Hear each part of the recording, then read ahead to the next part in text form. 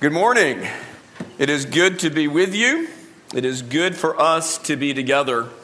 Appreciate very much the worship we have engaged in so far.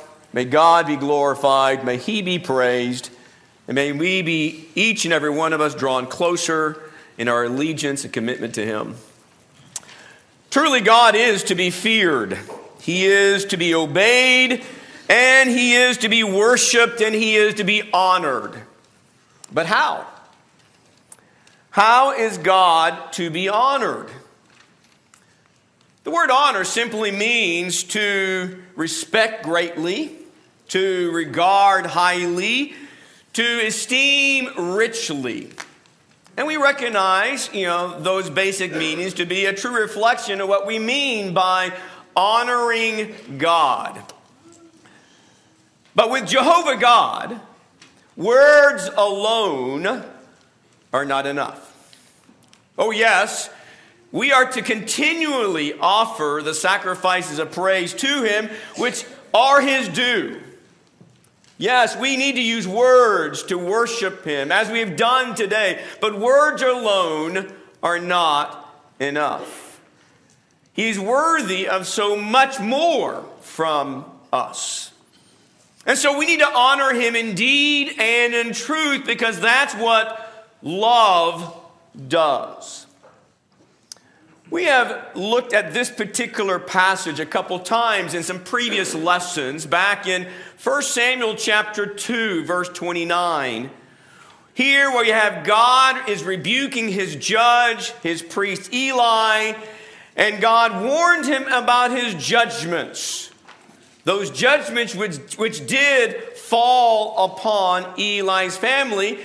And when God said, "Why do you kick at my sacrifice, at my offering which I commanded in my dwelling, and honor your sons above me, by making yourselves fat with the choices of every offering of my people Israel." In a previous lesson, we talked about the role of godly fathers and how fathers are called to honor God before their children. And they are to do so by their example and by their teaching. But there are so many God-ordained ways that the people of God are called and are instructed to show respect, to show regard to the one true God. And so therefore, implementing godly discipline is one of those ways. It's one of the ways we honor God. It's one of the ways we uphold His holiness. I was asked to bring a lesson on this topic, and so hopefully this achieves that request. But what is discipline? What is it? What is godly discipline? Well, the Greek word for our word discipline or chastening denotes the concept of training, particularly in the Greek, the idea of train children. And when you look at the scriptures in a number of different places, you see that discipline involves a number of different aspects. For example, discipline involves instruction and teaching. That's part of discipline. It's not limited to that, but that is a component of it. It also involves reproving and rebuking when that is necessary. It includes the idea of training that will regulate character, but also it is training which uses even corrective measures when necessary. But the subject of godly discipline actually applies to everybody. Godly discipline applies to everybody. So this is a lesson today. There's going to be some unique applications involving the family. But there is something in the lesson here today for everyone in this room, so that they can implement godly discipline in their life. For example, godly discipline begins with you, with the individual's personal life. It also includes Discipline involving the family, as well as discipline among brethren in Christ. But the chastening of the Lord begins with us as individuals. It begins with ourselves. It begins with you and me as individuals implementing spiritual and moral training which transforms our heart and character. That's part of discipline, and that is personal.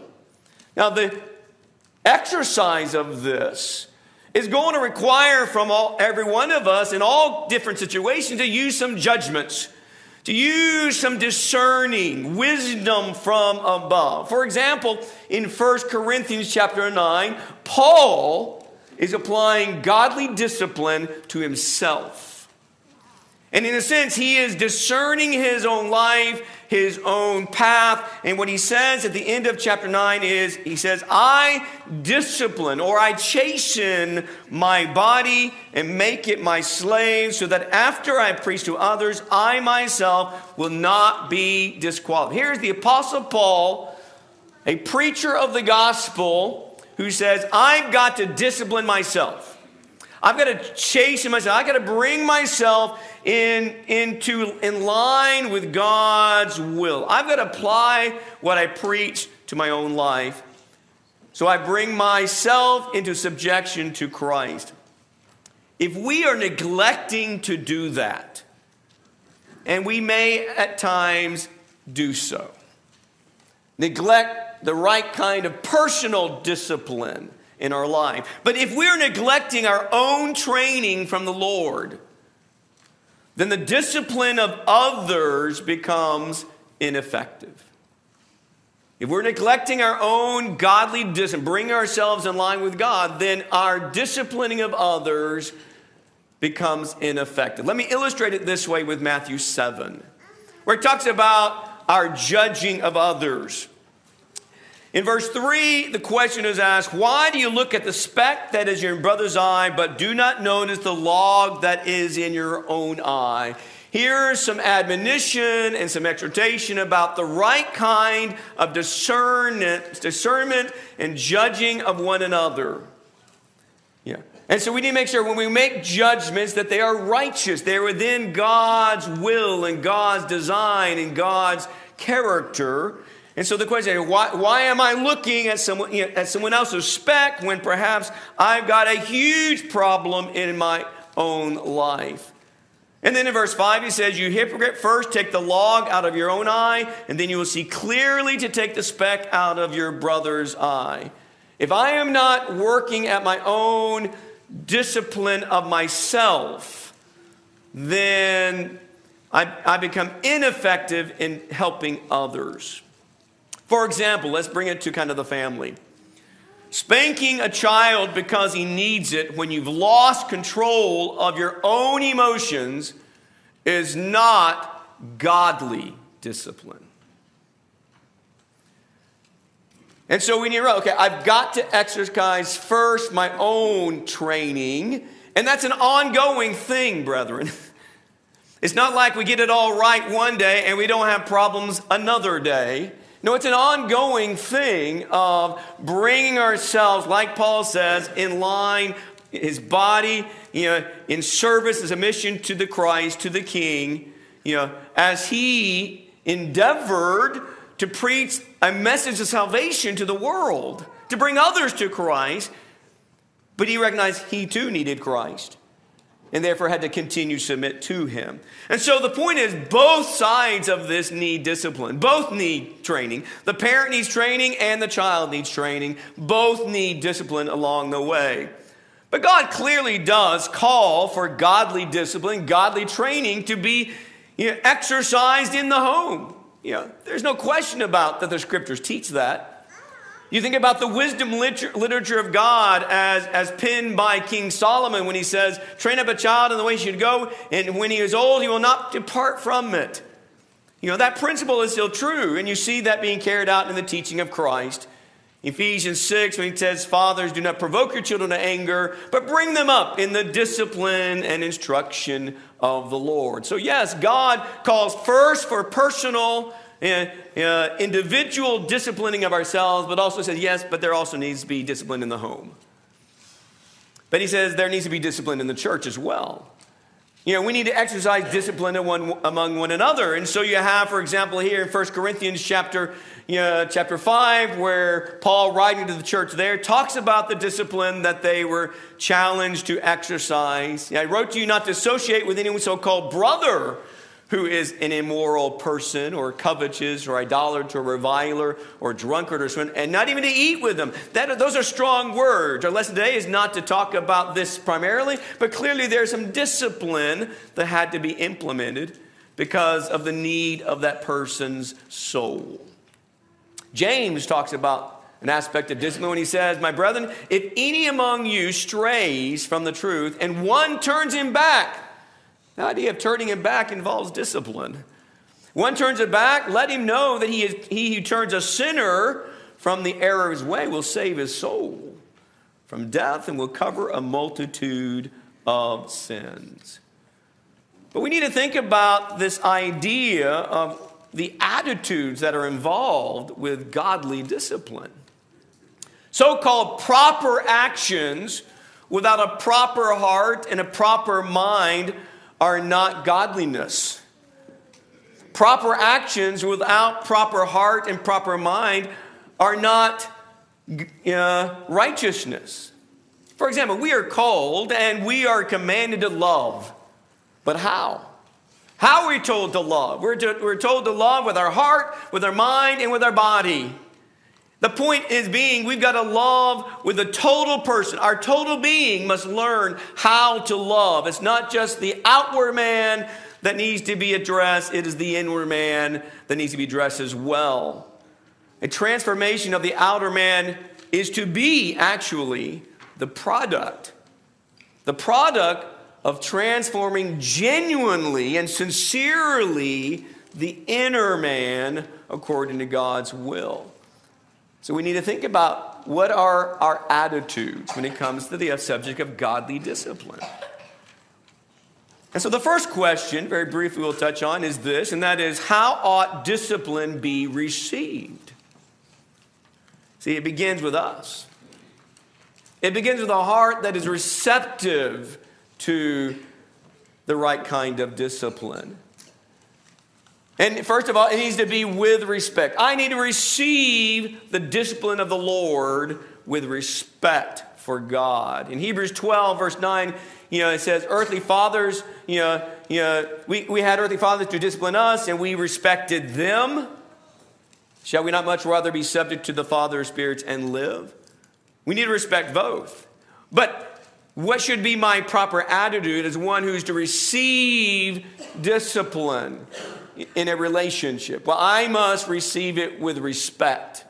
But also, I need to receive it with humility. James writes about how put aside filthiness, put aside whatever remains of wickedness. And he says, and humility, receive the word. Let's talk about God's word here. Receive the word implanted, which is able to save your souls. For godly discipline to be effective, I must be an individual who is first and foremost receptive to godly discipline. So I must be respectful. I must respect that discipline. I must receive it with humility. I must also be one who will receive it with obedience. And James also writes, prove yourselves doers of the word and not just hearers. So I need to respect, exercise humility, but also then I need to apply it.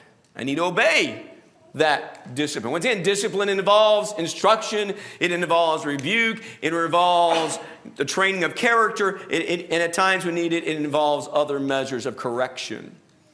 But I need to do what the Lord says and teaches.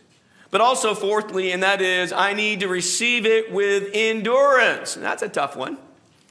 We don't like the idea I have to endure this. We want it quick, we want it fast, we want it over and be done with, right?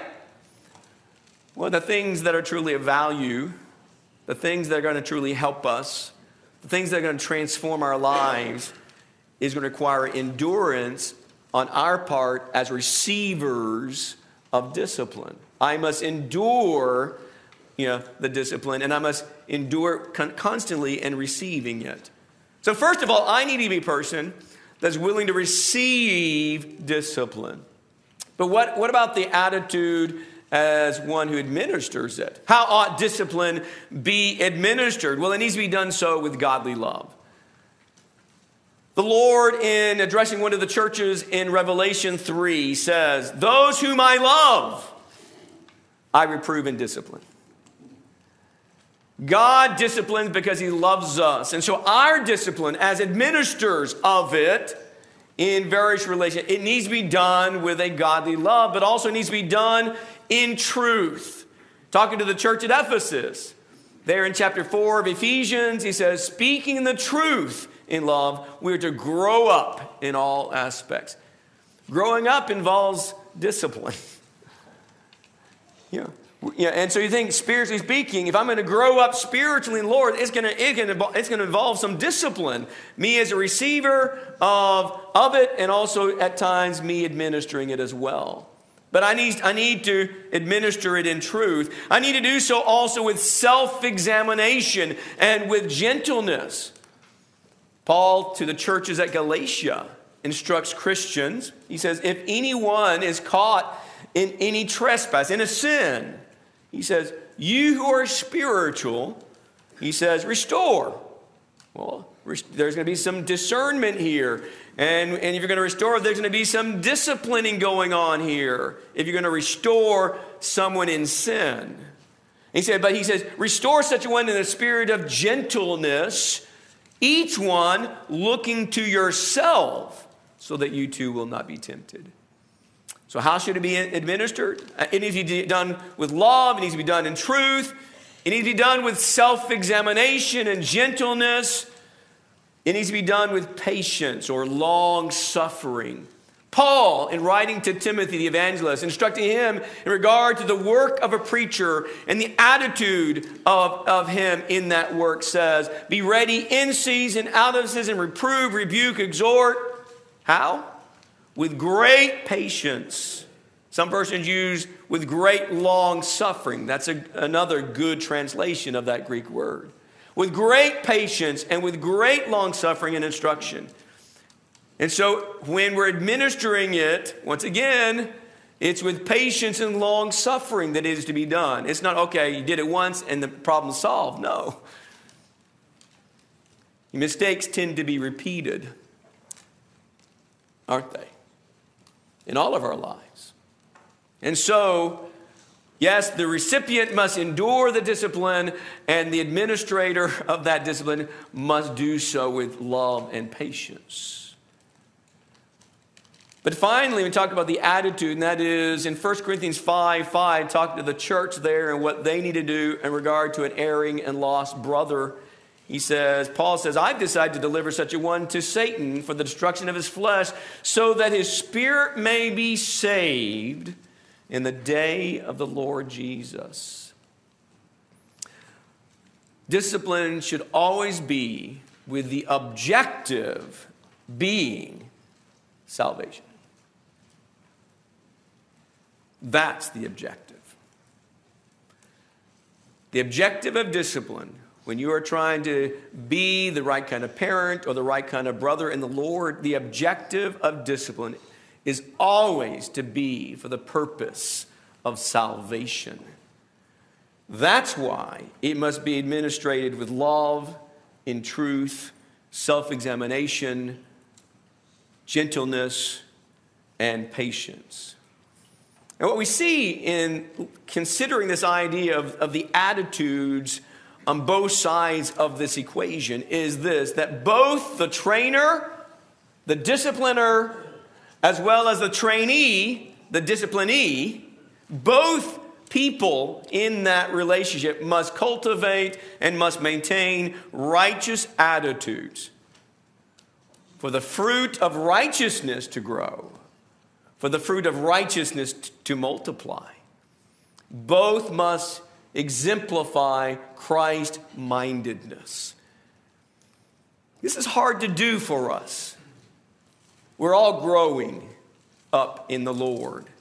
And that's why we all continually need discipline along the way on all these different facets of life. With that said, let us kind of turn more so to the idea of father's role and the family.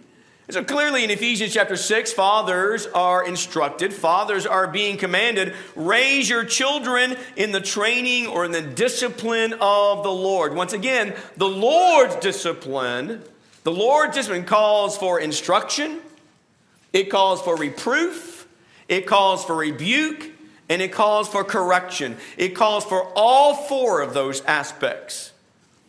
And fathers are being instructed here in Ephesians 6 to exercise all four of those.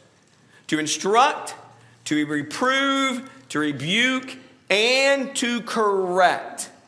So let's just talk a little bit about that and try to make some applications, that perhaps could be beneficial as you weigh these words in your own heart and make the application.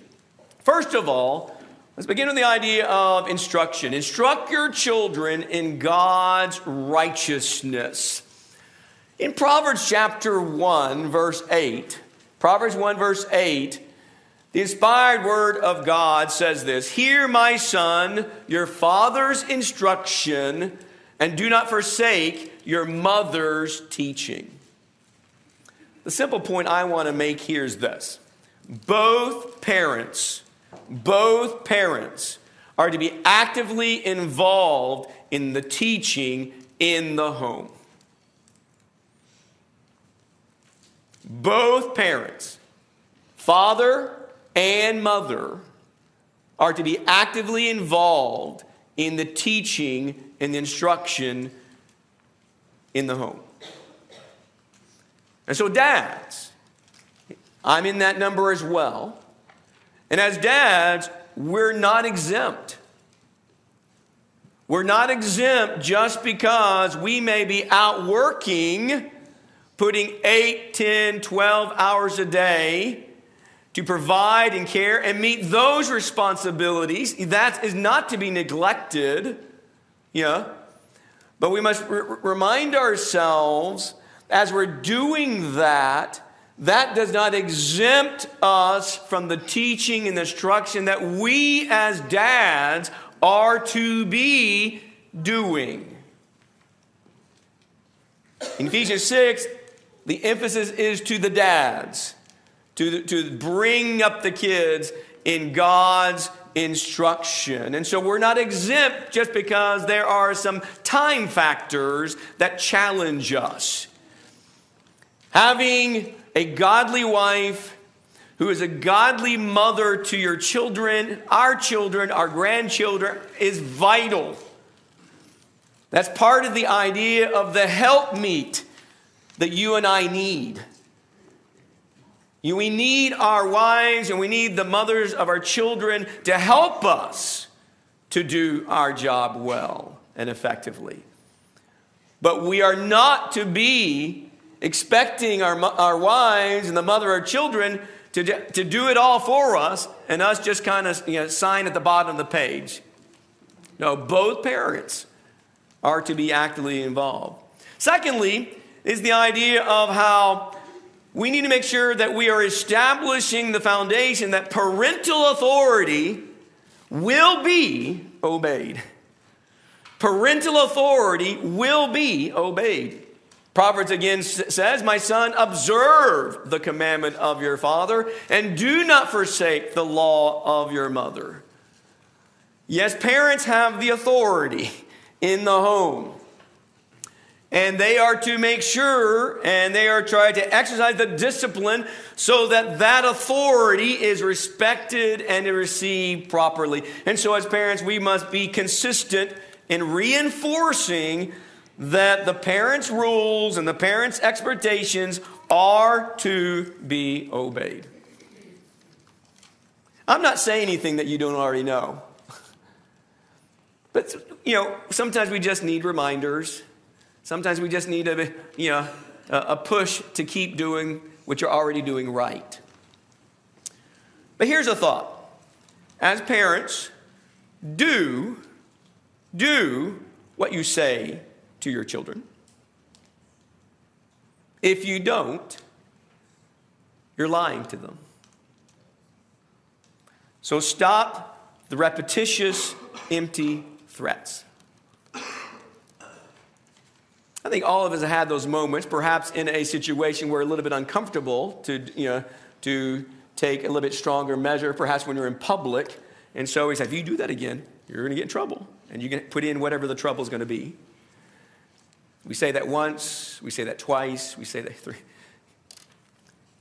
The second time you say it and nothing happened, you just lied to your kids. Because usually we say, if you do this one more time. So you've got to make sure they understand that the commandment of the father and the law of the mother is going to be respected. It's going to be obeyed. That's part of the instruction that is involved in bringing up your children in the Lord's way. Now, age-appropriate consequences ought to be suffered when there's disobedience. You think about the biblical principle of Galatians chapter 6, verse 7, when it says, do not be deceived, God is not mocked. Whatever a man sows, that is what he will reap. Children need to learn the concept of reaping what you sow. And so age-appropriate, consequences, should be suffered along the path of their growing up. You think about the idea of teaching God's rights. It's very important to understand that all of God's ways are good. All of God's ways are right. In Romans chapter 7, verse 12, talks about the character of divine law. And divine law is always right. It's always good. And so verse 7 reads in Romans chapter 7, verse 12, it says, so then the law is holy, and the commandment is holy, and righteous and good. The law that God gave to Israel through Moses was holy, was right, and was good. The law of faith and the covenant of Christ that we are under now today is holy, is right, and is good. So we need to make sure we are instructing our children and our grandchildren that God's word of righteousness is the authority, and it's the authority that everybody is accountable to. Everybody may not listen to God, everybody may not obey God, but everybody is accountable to that, and you're going to stress that to your children. That what God says is wrong and sinful is truly wrong and sinful. And what God says, what he commands to be done is to be obeyed. And so as parents, we need to exemplify that. We need to exemplify in our life that we are listening and obeying our Heavenly Father, so they can learn how to obey their earthly father and in turn love their Heavenly Father. One example of just a character application, that is, teach your children to bridle their words. Teach your children to bridle their words. In Colossians chapter 4, this verse is not being specifically addressed to kids. It's being addressed to all of us. But in chapter 4, verse 6, it says, let your speech always be with grace, as though seasoned with salt, so that you will know how you should respond to each person. This is part of the discipline of the Lord here. And it begins with ourselves. Each one of us must learn how to bridle our own words, bridle our speech, so that we speak with grace in our conversations. But we need to carry over this principle to our children as they're coming up. That there is a wrong way to talk, and there is a right way to talk. And so the worldly and the ungodly words are not fitting for God's people, and it's not going to be fitting in your home to use that kind of language. But don't allow disrespectful words or disrespectful tones to be addressed to you as a parent.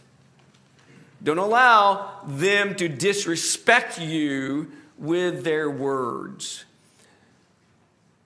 Probably if we, had a confessional about our childhood,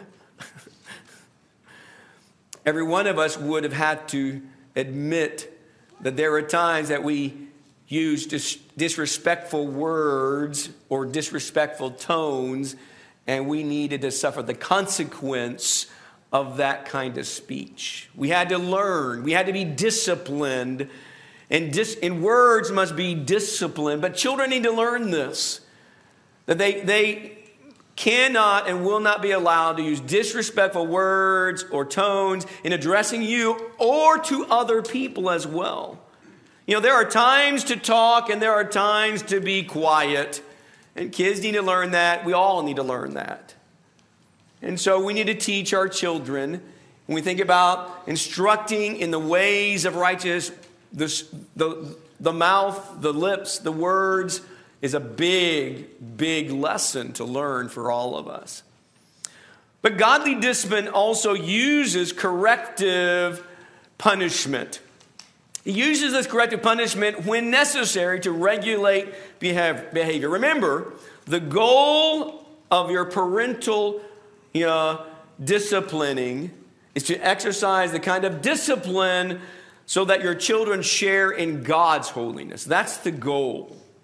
The goal is so they can share in God's holiness. So they will call upon the name of the Lord and become God's adoptive child as well. It's not about doing what's easy for us. It's not about doing what's convenient for us in the moment. The goal is to save their souls. Because painfully, our innocent children will grow up and they will sever themselves from their Creator by sin. And we're laying the groundwork to help them have the tools to turn to their Creator for salvation. And so painful, godly chastisement is necessary at times. In Hebrews chapter 12, a text that speaks quite in length about the subject of disciplining or chastening, in chapter 12, it's just somewhat sobering to think about the words and the harshness of the words that our God, our Heavenly Father, uses to describe His discipline of us as His adopted children. But here in chapter 12, verse 5, he says, "My son, do not regard lightly the discipline of the Lord, nor faint when you are reproved by Him. For those whom the Lord loves, He disciplines." Now listen, you may have some little different word use here, but whatever version you have, it's going to be strong. He says, verse 6 again, for those, whom the Lord loves, He disciplines, and He scourges. This is the New American Standard Version. He scourges every son whom He receives. It is for discipline that you endure. God deals with you as with sons. For what son is there whom his father does not discipline? That is strong language, my friend. God's saying, I discipline because I love you, and at times I might even, what did he say? I might even throw a few lashes in the process when you disobey me.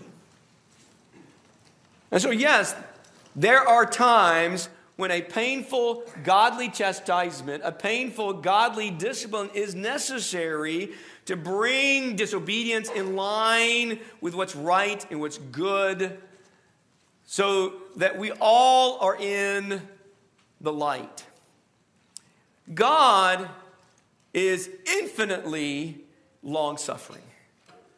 And God is infinitely merciful. That's why we have forgiveness. There is forgiveness because of the mercy and grace of God that ultimately grows out of his love for humanity. And so, yes, his long-suffering and his mercy is from everlasting to everlasting, but we must not eliminate, the other aspect of God's character, and that is God is also righteously just to punish disobedience in order to produce the fruits of repentance.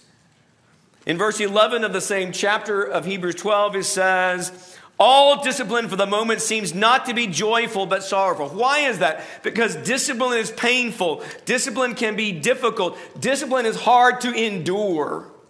Whether you're talking about personal discipline, family discipline, or congregational discipline, it's hard, it's difficult. But he goes on, yet to those who have been trained by it, afterwards, it yields the peaceful fruit of righteousness. So how do we do that? Well, first of all, there's going to be times that you need to reprove, You're going to need to reprove your children. Go back here. In Proverbs, again, chapter 6, it says, for the commandment is a lamp, and the law is light. Reproofs for discipline are the way of life. That's an interesting thought to ponder. Reproofs for discipline are the way of life. Reproof denotes the idea of wrongdoing, that exposing wrongdoing, that's part of proof, but that's not where it stops. When you talk about reproof, yes, you need to expose what's been done wrong and convict the person of what he's done. Don't just yell at them. It's not about us kind of, getting upset, they've done wrong and we just kind of yell at our kids. There's a time to raise your voice to get their attention. But remember, reproof is about exposing the wrong, not because we're tired or we're irritated or, it's really kind of, messed up our routine for the day. Expose the wrongdoing and convict the person of that. And while you do that, don't worry about what the world thinks. That's easy to say. When you're out there in the world and you're trying to deal with a situation, and people may see how you're dealing with that. We have a tendency to think we worry about what the world thinks.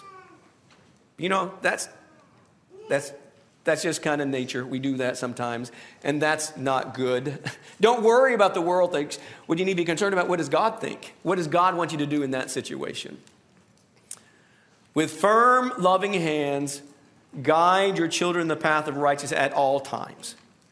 Do it at home, yes, but also do it in all these other times you find yourself. In all circumstances. If there's corrective measures that need to be implemented because of the nature of the disobedience, there's discernment, there's judgment that parents must make here. But if there's corrective measures that need to be done, then do it because you love your kids. Corrective punishment, once again, it is a good thing when implemented with a love of God. Proverbs 13 talks about this idea. He who withholds his rod hates his son, but he who loves him disciplines him diligently. Or over in chapter 22, when he says, foolish is bound up in the heart of a child. That was a description of me. Foolishness was bound up in my heart as a child. But the rod of discipline, was implemented to remove it far from me. Bearing the painful consequences of disobedience during childhood, the right kind of discipline, the right kind of chastisement, the right kind of corrective measures, bearing those painful moments in your childhood guards us against the greater consequences of our sins in adulthood. Have you ever thought about the idea of how did Jesus learn obedience? Have you thought about that? How did Jesus learn obedience? What does Hebrews 5:8 tell you? Jesus learned obedience by the things that he suffered. suffering a little bit because of disobedience, when implemented with love and being applied correctly with the proper attitudes, it's good, it is right. Because discipline is a refining process designed to remove what is bad, remove what's corrupt, so what is good, so what is pure can grow and can blossom. This is a challenging lesson for all of us, because we are all in need of discipline along the path of life. Not only in our childhood, but also in our adulthood. We still need discipline. And so, yes, we ought to honor God. We ought to honor God in all that we do. And we ought to honor God in all that we say, including in our family relationships. And also included in how we raise our children, our grandchildren. Apply God's discipline. Apply God's discipline to those you love. Because God loves them. God loves them more than you do.